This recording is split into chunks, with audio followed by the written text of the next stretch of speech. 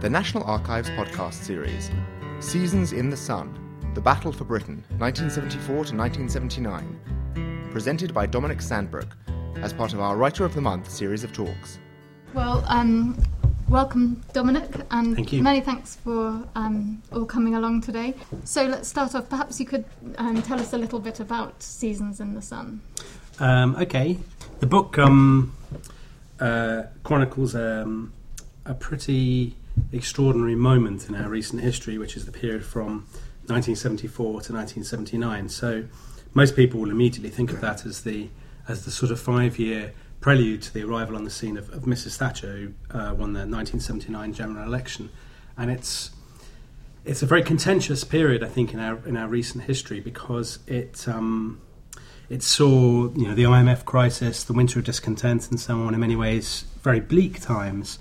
But it's also the time of the great, the summer of 1976, the heat wave, a period when unemployment was much lower than it was to be in the 1980s. It was the sort of heyday of, ABBA and Larry Grayson and Tom Baker as Doctor Who and all these kind of things. So it's a kind of culturally quite a fun period, and one in which in many ways ordinary people were, I argue in the book, generally much better off than they'd ever been, going on foreign holidays, getting central heating for the first time, eating out, trying wine instead of their usual drinks, all those kinds of things.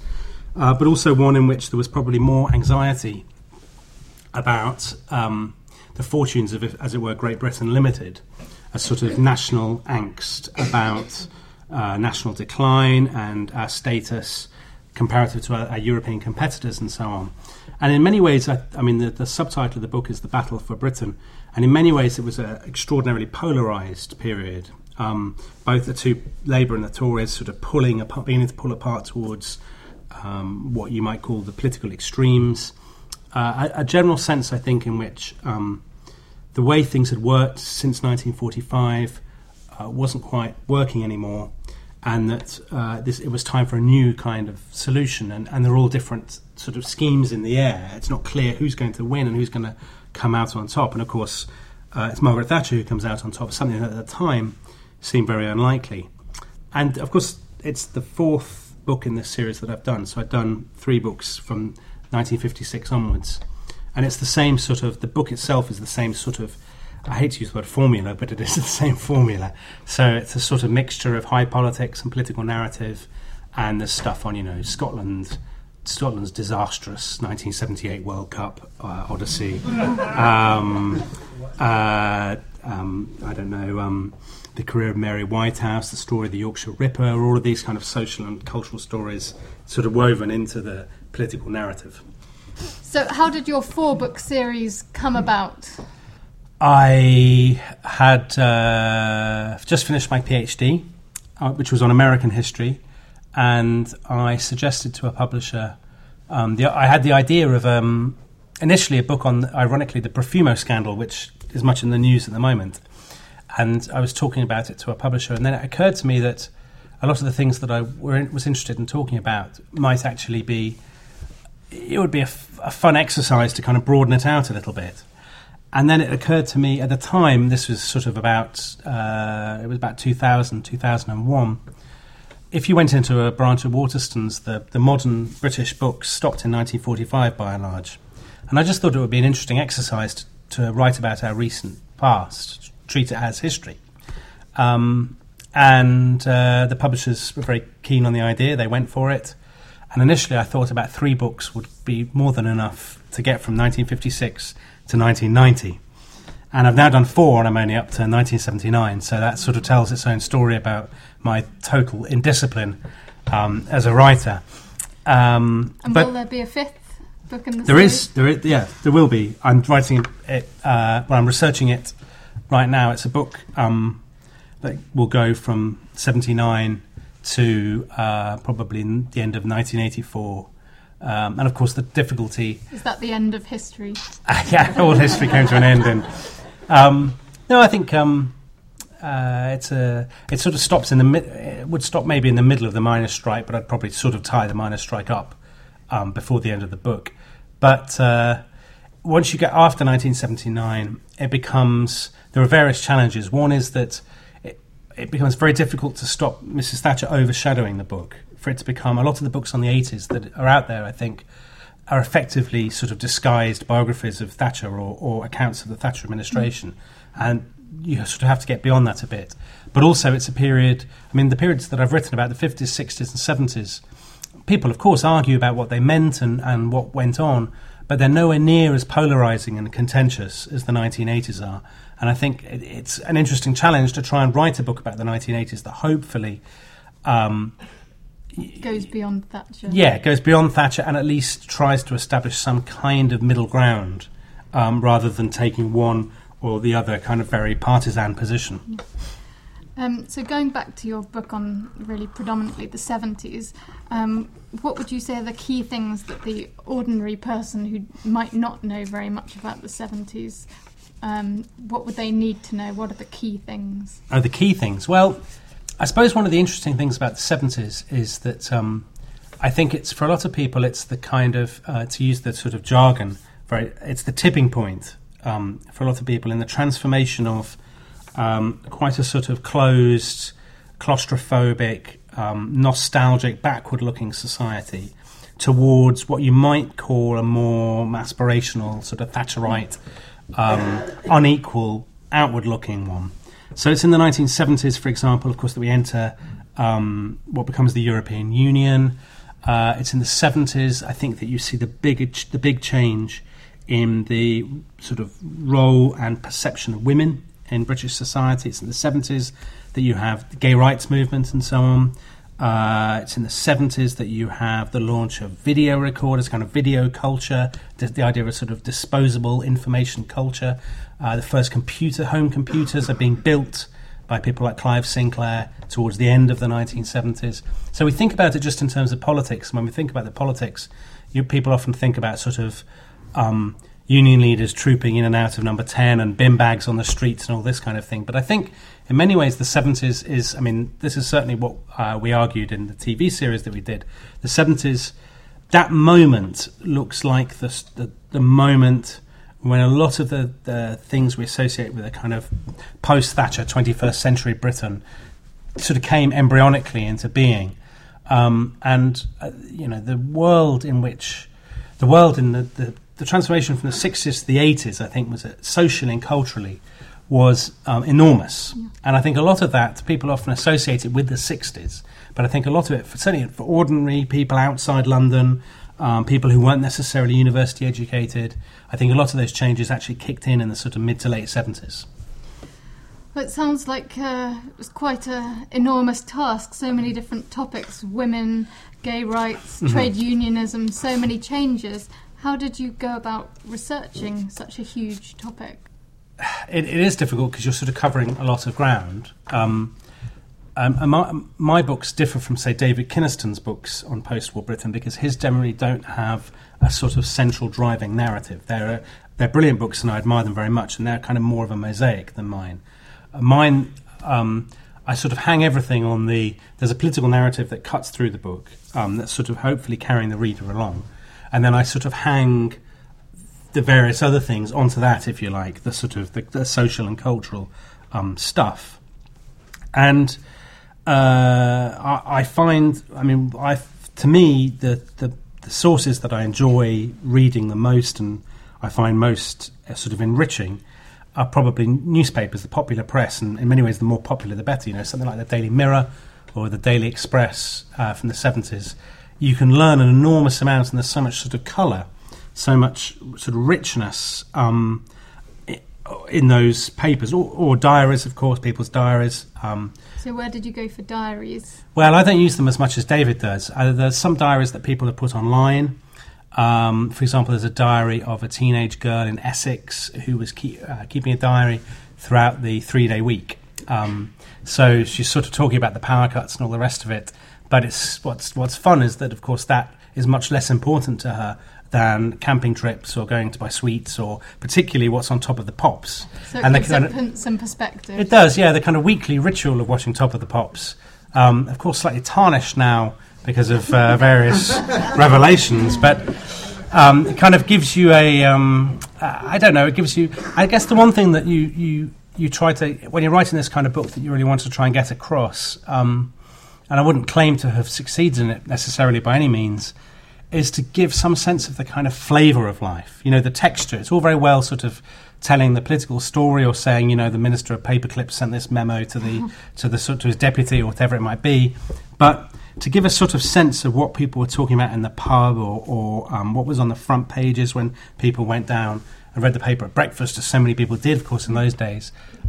That's in many ways one of the more enjoyable aspects of trying sort of recreating the period, really. So a sense of putting your feet into shoes of the people in the past and getting a sense of what their lives were like. Absolutely, yes. And to give you an example, I mean, you talk about shoes. There's a chapter in this book about schools, and about the 70s was a period of enormous controversy about schools and education. Of course, you just had the comprehensivisation, the advent of kind of progressive teaching methods, and so on. So there was the papers were full of arguments about it.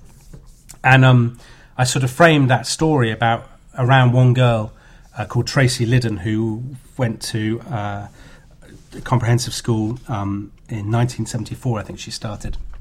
And the sort of chapter starts off with her having a huge argument with her mum because she's been bought a pair of platform shoes which she's desperate to wear on the first day at school, and her mum bans her from wearing them.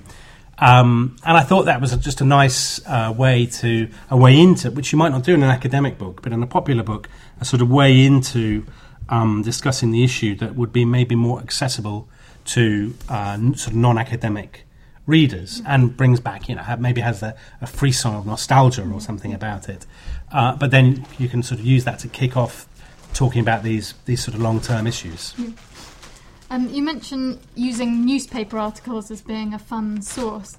Maybe for our audience it might be interesting for you to explain how you used newspapers. Did you use them online? Mm-hmm. Or I know Colindale has a newspaper archive. By and large I do use them online. Of course you can go to Colindale if you are so disposed. It's a bit of a trek. So by and large I'm probably, just out of sheer laziness, keener to use them online. You can use I have the Times, the Mirror and the Express. And the way I would generally do it is I would make a sort of mental list of topics. I might have, 50 or 100 sort of keywords, and then I'd just do searches, and then I'd effectively end up just browsing, because with something like The Guardian also as well I read online. And with those, you can read the edition of the paper. You can flip the pages online and see what was on the facing page, and what you do is you get a real sense of how, things don't happen in isolation. They don't happen in a vacuum. And a good way of thinking about that is the sense that a lot of, let's say, middle class, quite conservative people had in the 70s. A lot of people of that sort of ilk had this. The country was going to the dogs. Things are falling apart. All the rest of it. And it becomes easier to understand that when you look at the paper they were reading and the way in which different articles on the same couple of pages were reinforcing that from different perspectives. So the same paper might have a story about George Best walking out on training at Man United and going AWOL and going on a bender. Then there'd be a story about some horrific rape and murder. There'd be a story about pornography. There'd be a thing about inflation hitting 20%, a strike at British Leyland. And you sort of get a sense of how, to sort of a man, reading that in Amersham before going off to his job as a middle manager, he'd have a real feeling, gosh, it's all falling apart, and these things are all connected, and they're part of this sort of generalised national decline. And I think you get, you can get that from a paper in a way that it's harder to get it from other kinds of sources. You mentioned earlier on that you made a TV series out of Seasons in the Sun. Perhaps you could tell us a little bit about the differences between sort of working on your own versus working for the screen. Lots of people ask that because obviously, you can reach far more people with a TV series than you ever can in a book. I would imagine, I think we probably reached tens of thousands, hundreds of thousands more people with a television series than you ever would with the book. And the thing with the TV series is, the TV series was 4 episodes, 4 hours, and it was based on this book and its predecessor, State of Emergency, which is on the first half of the 1970s. So it's effectively 2 hours per book. And that's about, an 800, 900-page book in 2 hours. And if you look at the script for 1 hour, the script for 1 hour is shorter than one chapter of the book. So that gives you a sort of sense of how much you are distilling it, how much you are boiling it down. In many ways, it really is an exercise in simplification. Of course, then you have to make it television friendly. So there are some stories that, you could say I would say to the producer, this is a brilliant story, we have to tell this story. And he'd say, there's no footage. End of story. Just need a picture. Yeah, we have no pictures for it, so it's untellable. We're not going to put you on screen talking for 10 minutes. Yeah. Much as you might like that, that's not going to happen. And of course, there's a grammar of television which you're unaware of when you don't do it. So they have a sort of structure. They might tell 8 to 10 stories per hour, so 7 minutes or so per story, which isn't very long at all. You've got to wrap it all up within 7 minutes and then move on to the next. They want one location per story, so that's 7 or 8 locations per episode. So each story you tell must be linked to a particular place. So, for example, with this, we did a story about education, and they wanted to do that at the school that was originally used as the location for Grange Hill when that came out in the late 70s. They'd found this school, they tracked it down, they got permission. And I said, there's not that much about Grange Hill in my book. And they said, well, you've got to think of something to say about it because that's our location. We did foreign holidays. We went to Torremolinos, and they've got lots of fantastic archive footage about Torremolinos, and we use that. So they do it that way, and the script is very collaborative. People imagine that you are sitting down writing the script, but of course, if you've not done television, you don't know what a television script looks like, and of course, you don't know what the pictures are going to be. You don't know the archive. So do you submit a series of 8 stories? No. Well, they emerge in sort of, you have meetings and you kick around ideas, and then they come back to you and they say, right, we think these are the stories. I mean, of course, it's all nominally based on, it is based on on my book, and they use the books a lot, but to translate it into television is quite a complicated process, and it's some things you don't get permission for from the people who run the location, or you can't. The footage is the copyright is the person won't release it or whatever it might be, and so the way it always works is that the producer or the director sort of drafts a skeleton script because they have an idea of where it's all going to fit in the film, and then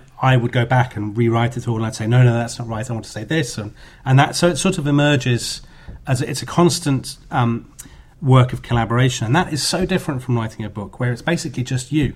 I'm sitting in my study at home on my computer. I'm sort of I'm in charge, as it were.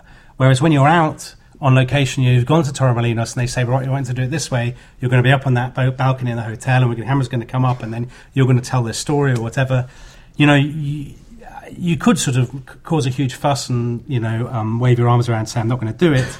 But, of course, you're only there for a couple of days. So the trick really is to just get on with it and throw yourself into it and whatnot. And I think that's quite, for a lot of writers who are used to being on their own and working on their own, and for me at first, that's quite difficult to get used to. But actually I found the teamwork element of it really enjoyable. And it was really fun. A book like this, it's quite a long book. Generally, it's going to be bought only by people who really like history or are determined to inflict it on a friend and relative. A television program, of course, you're reaching a lot of people who are just looking for something to watch on a Tuesday or Thursday evening. So it's very satisfying to feel that you've actually reached this audience that is above and beyond anything that you could ever reach in a book.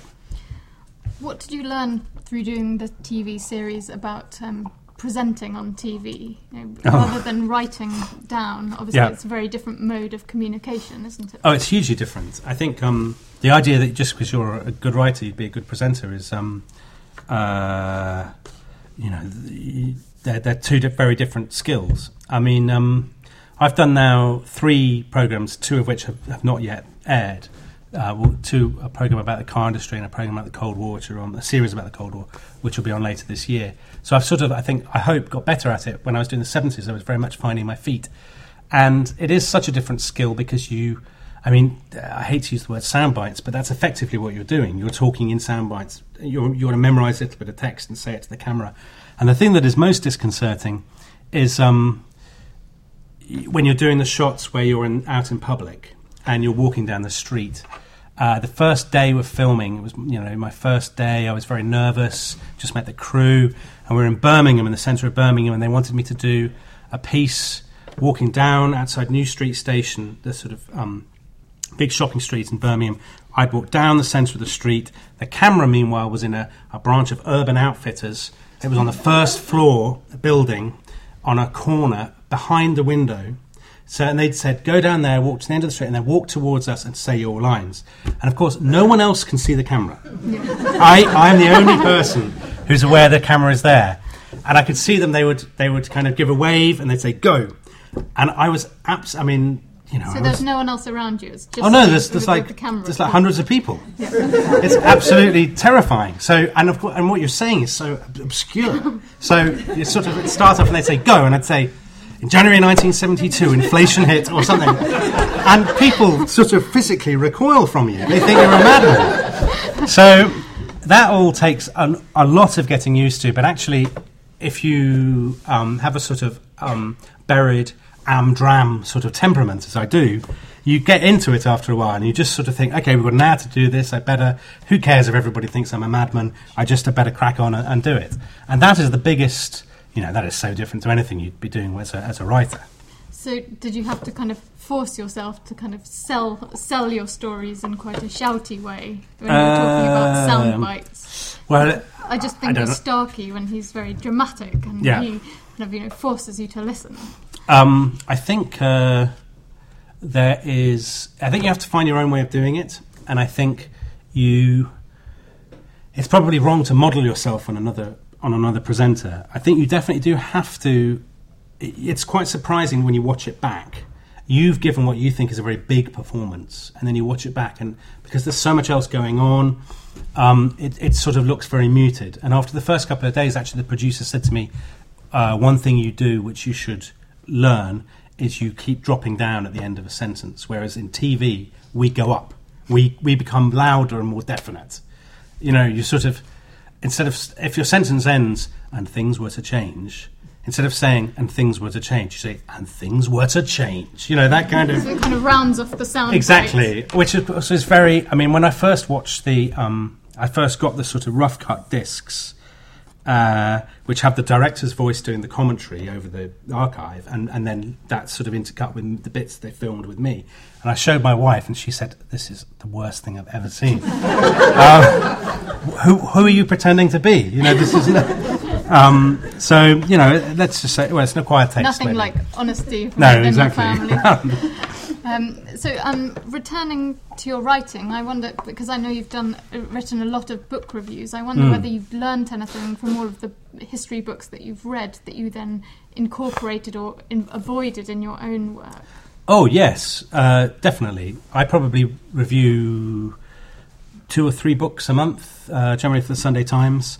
So I see, lots of different history books, and I learn a lot from them. Just narrative tricks, ways to open chapters, ways to get the reader interested in something that might not be necessarily intrinsically fascinating, a discussion of the economy or something. So how might you open a chapter, or what works, do you think, in terms of... Oh, golly. Well, that's very much a matter of taste, but I think probably the two... If you think about it, I'm only using this analogy, coincidentally, I'm not using it because I've also done the telly, but if you think about it in terms of camera lens, you can focus in very tightly on something. You can have an individual story, an anecdote, and then widen it out afterwards and say this is sort of symbolic or typical of a bigger trend, and then go on to talk about the trend. The education story, the girl with the platform shoes is a good example. Or you can sort of you can open with very big. You can say education was one of the seismic issues of the 1970s. Da, da, da, da. There are different ways of doing that. And of course, if you open every chapter the same way with an anecdote of that kind, it would become possibly tiresome. But I think you can never, the books I review are a real mixture. There's either books that are written by journalists about history, or they're written by academics who have got a contract with, let's say, Penguin Books or Random House or something, and writing for a mass audience. By and large, the Sunday Times doesn't review strictly academic books. And I think it's wrong that think, as people do, that there is, there are just two kinds of books, sort of serious, sober academic books, and there's cheap sellouts, as it were. I think there is a middle ground that a lot of historians, Ian Kershaw, Richard Evans, John Guy, these kinds of people are very good at bridging that gap. And you can give people stories with a lot of human interest and a lot of anecdote and colour, but that still make sophisticated arguments about the past. I think that's, when you're reading a book, especially if you're a reviewer and you're therefore reading it pretty quickly because you've got only a quick turnaround before you have to file your review, you prize human interest, as it were. You love the colour, the anecdotes and whatnot, because they keep you reading and they keep you interested. It's very easy for writers, I think, to lose sense of that and to get sort of hung up on the historical debates or whatever. And I think, I've learnt a lot from somebody like Peter Hennessy, who writes about post-war history, or David Kynaston, of course, whose books are sort of my competitors in some ways.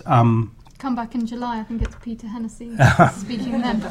I've learnt a lot from them, and I think particularly reading books about other periods gives you a sense of perspective. You might read a book. I reviewed a book recently by a guy called Geoffrey Parker about the 17th century. It was just a global history of the 17th century. Sort of massive scope, and that allows you, gives you a sense of perspective. If I'm writing about something that happened in January 1977, it seems piddling by comparison with these kind of great events. And I think it's useful for people. It's a mistake that perhaps a lot of, an inevitable one really for academics, is that you get sort of very narrowly focused on your own topic and you lose a sense of perspective. And I think it's really important to try and keep that. Yeah. And which would you say of all the books that you've written are you most proud of? Or least ashamed of? Well, it's I guess different readers will have their own opinions. I probably think they've got better because I know what I'm doing more. I think when I set out, I didn't really know what I was doing. I was sort of feeling my way and trying to find a voice. I feel more confident about the most recent ones. I think the one that I probably enjoyed the most, that I really sort of thought, I wouldn't say, I might say to myself, and of course I'd never say it in public, I've really nailed this, is State of Emergency, which is the one that precedes this, which is on the sort of Heath years, partly because the story was it was such a natural story. It starts with him coming in and it ends with the sort of utter disaster of the 3-day week and the second miners' strike and Heath being kicked out and everything. And it was just the narrative arc, if you like, was really satisfying. I didn't have to sort of invest it with any false drama or sort of camp it up. It was already there. And I just thought it was such a great story, and it's such a sort of gloomy, apocalyptic ending that it just seemed to work. Yeah. I mean, this one, the ending, if I say so myself, I like the way that it ends. I mean, it's no credit to me because the events happened as they did, but the way it ends with the winter of discontent and the sort of the no confidence debate, Labour losing, Thatcher comes in and the sort of speech on the steps of Number 10, it's all very sort of melodramatic stuff, really, which is, is great. Yeah. I don't have to embellish. I don't have to embellish because the facts are all there. And whatever you think of Margaret Thatcher, whether you love her or loathe her, she is a good character to write about because, I've written about an awful lot of grey-haired men with glasses, like myself. Suddenly she comes along and she's so sort of strident in many ways, so outspoken. She's such a different kind of character that when she came into the story and I was writing it, I thought, this is really fun writing about her in a way that, writing about Ted Heath or any of these other characters is never quite the same. I think Thatcher, because she's so polarising, makes her really good fun to write about. So what you're saying is that you hit your stride with your book writing on book number 4. So some of us have got a way to go to catch up. About 3,000 pages in. Goodness. And what are you working on now? Is it this final book? Well, there's this fifth book, which I'm about probably halfway through the research on. So the great thing about the Thatcher period, I mean, I know we're on the National Archives, so it's appropriate, is the archive material is amazing, partly because there's this thing called the Thatcher Foundation, which has this incredible website where they basically put everything that she ever said, that she ever wrote, that piece of paper that crossed her desk. It's all there. They've got all the National Archives stuff released and put online. So, you've just got a deluge of stuff. You can type in anything to see if she talked about it. You can do it by day, so you know exactly what she did in the day. So it's easy to get, there's always the danger of Thatcher kind of overwhelming the book. But there's other things that are, this early 80s book is really good fun because it's the first period that I really remember. Because although I was born in 74, the early stuff, I was in a paddling pool or something while it was going on. Whereas the early 80s, there are things that I very clearly remember, not the big miners' strike or the Falklands War, but things like my parents, we bought our first home computer in 1983. And, the story of the advent of home computers is, of course, hugely important in the long run. They were seen as very gimmicky at the time, but in the long run was very important. So that's very good fun to research. And there's lots of good stories about that, MPs getting up in the House of Commons and saying, Space Invaders is undermining the moral fibre of the nation and all of this kind of thing, which you can always find and is always sort of good for a laugh, really. And there's a great thing with the 80s, which is they restarted a thing called the Mass Observation Project, where they got ordinary people to write in effectively diaries and accounts of what was going on in their lives. And a lot of them have been put online as well. And they're a fantastic resource. And the interesting thing about that is how few of them mention politics or Mrs. Thatcher, but they're talking about little things like the introduction of the 20p piece, which a lot of people are very happy about, or the abolition of the pound note and the introduction of the pound coin, or their experiences of going abroad or going to the shops. Did they go to a supermarket? Did they shop locally? These kinds of things that allow you actually to get out beyond the political story and to write about sort of daily life in the 80s and how that was changing. And I think it was actually changing very dramatically, and hopefully we'll be able to bring that across in the book. And presumably those mass observation diaries from the 80s have been used a lot less than the ones from during the Second World War, which have been very heavily there's only... people have only starting to write. There's probably 3 or 4 books about the 1980s. I can probably imagine there's people in the audience thinking, the 80s, is that history? And I journalism. think... well, exactly. So it's fun because it's slightly virgin territory, really. And it's still... The other thing about the 80s, of course, is that it's in many ways the period that it's the beginning of our current political kind of order, if you like. So when you're talking about the 1980s, in many ways you are talking about now as well. And that makes it all the more interesting, I think, to sort of get your teeth into. Yeah, great. Well, now we're going to turn a little bit to look at Dominic more as a writer. So I wonder, maybe you could tell us when you first decided that you'd become a writer. Well, I was always, like probably a lot of people who you've had in this series, I was always interested in writing. And I remember at school, when I chose my A-levels, the English teacher in the first lesson after we chose an A-level English said, why have you chosen English? It was sort of, just an icebreaker. And I said, to the universal scorn of my contemporaries, I really like writing essays. And he said, an essay pervert. And I think probably that's the root of it. I am a bit of an essay pervert. And so I always enjoyed that side of things. And I did my PhD, but I always felt a little bit constrained by the sort of quite narrow focus of the PhD and the fact that, basically nobody was ever going to read it. So I thought, I always had this hankering after writing things that people would read. And I got an academic job and I was, merrily teaching away and doing all of that kind of thing.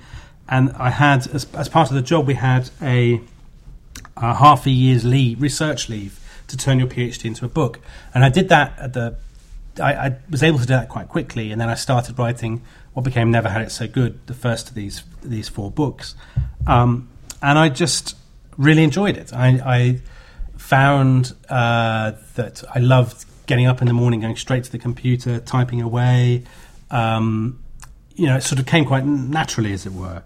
And I think once you've got that sort of bug, it's hard to kick it.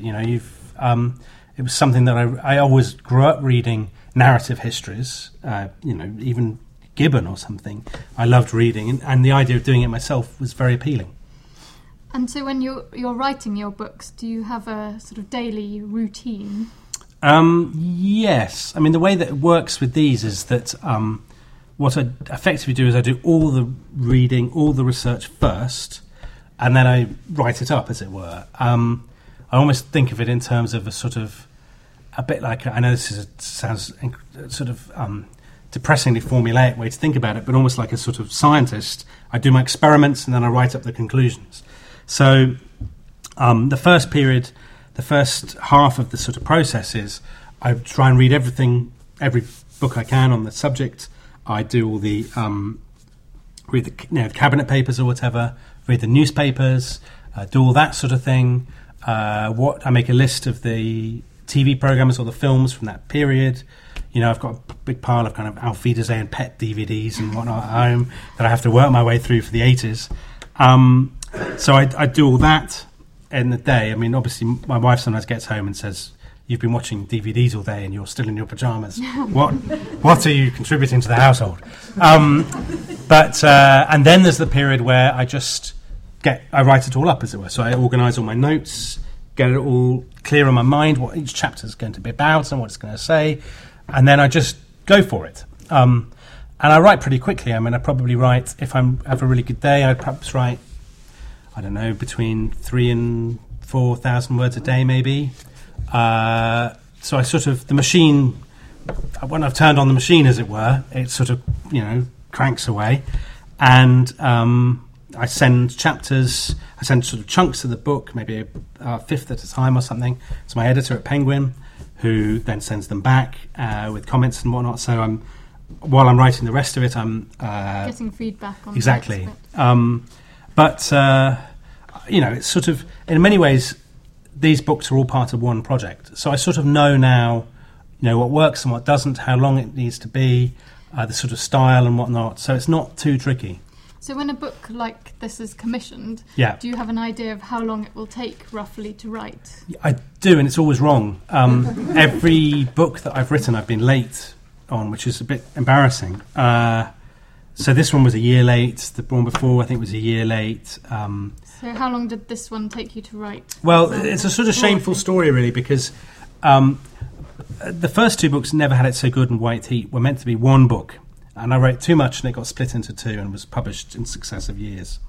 And then I said, that's ridiculous. No one's going to read one book on 4 years of the 1970s. I'll do the 70s in one book, the whole lot.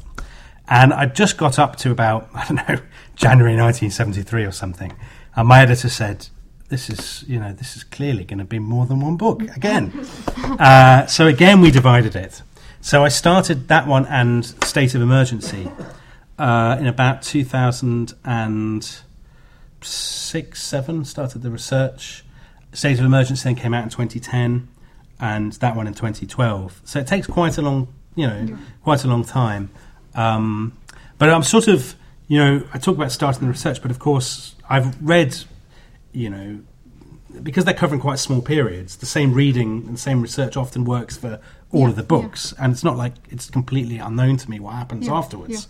But I think it's becoming a bit quicker because I know now what I'm doing much more. I've got the system, as it were, my note taking and all of that kind of thing. And I know in the part, there's a lot of, I know this will probably sound extraordinary, but there's actually a lot that's cut out of these books that ends up on the cutting room floor.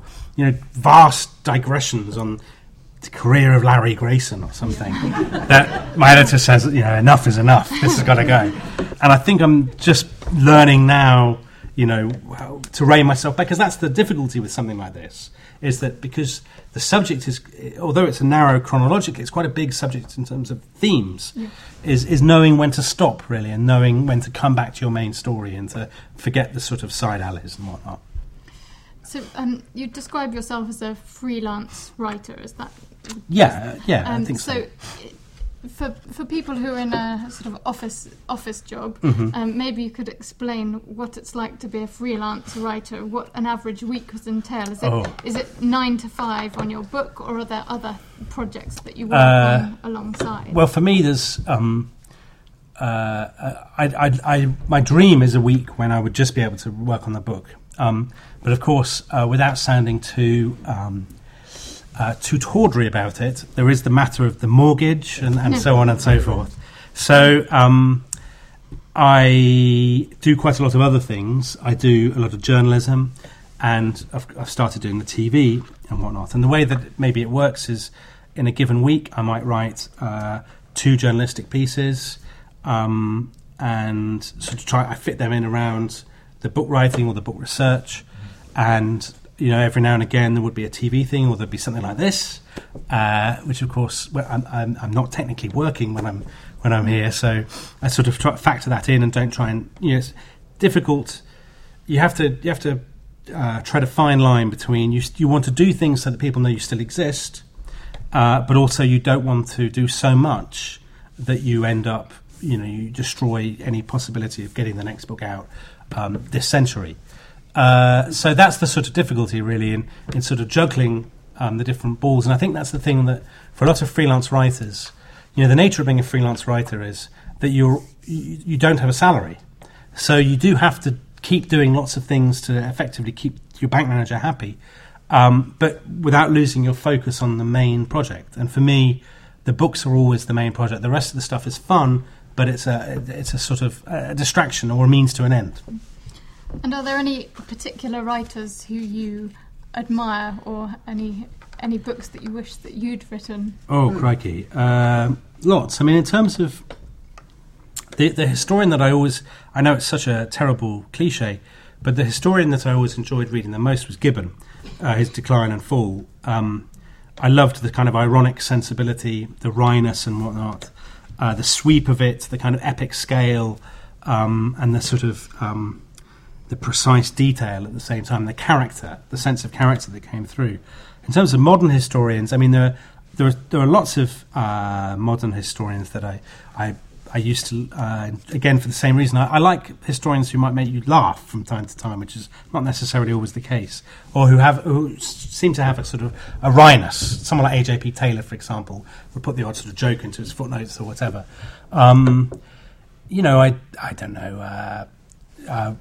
Richard Evans's books on the Third Reich, I think, are brilliant. Ian Kershaw, who was my head of department when I was an academic at Sheffield, his 2-part biography of Hitler, I think, is an amazing piece of work. In terms of modern, sort of recent British history, I don't know. Richard Davenport Hines' book on the Profumo scandal, I think, is very good. The Kynaston books and so on and so forth. I mean, I think there's it's a difficult balance to pull off, being a writer and a historian, because a lot of historians aren't necessarily very good writers, and a lot of very good writers aren't necessarily good historians, and I think the two don't necessarily go in tandem. And what I've tried to do, what I like, are books that do have a sense of character and a sense of kind of timing and pace and all the rest of it. And of course, it's easy to lose those things if you just get absorbed by the detail. And that's the trick that's sort of hard to pull off, really. I wonder if you have any tips that you could give to aspiring authors in the audience. Oh, right. What sort of tips? Or lessons you've learnt through the process of writing. Well, I think a good tip, actually, people often ask me, who's your ideal reader? And I often say, well, it's, I write the book that I would want to read. I enjoy the journey, as it were. It's like a bit like writing a travel book and you kind of going on holiday and seeing all the places yourself. I enjoy that part of it as much as I do the actual writing. Yeah. But I think it's important to have a sense of the reader in mind, and it's something that's very difficult to do, to put yourself into the shoes of a reader who's not necessarily as interested in this as you are, and doesn't know as much, and is not as obsessed by it and is not going to read it all in one go, but read a book over a month or something. And that's, you have to keep, in some ways, persuading your reader. But if you're writing a book for a general audience, that is, you have to keep reminding your reader why they are reading this book, why it's fun to read it. And I think that's a really useful exercise, to keep saying, who am I imagining reading this book? Are they on a train going somewhere? Are they lying in bed reading it? Why? You've got to try and remember that, and to reach out to them, and to make it, frankly, to make it fun, so that they are reading it not merely for sort of education or elucidation, but for enjoyment. And I think that's the most important thing to get out of any book. Great. Well, thank you very much.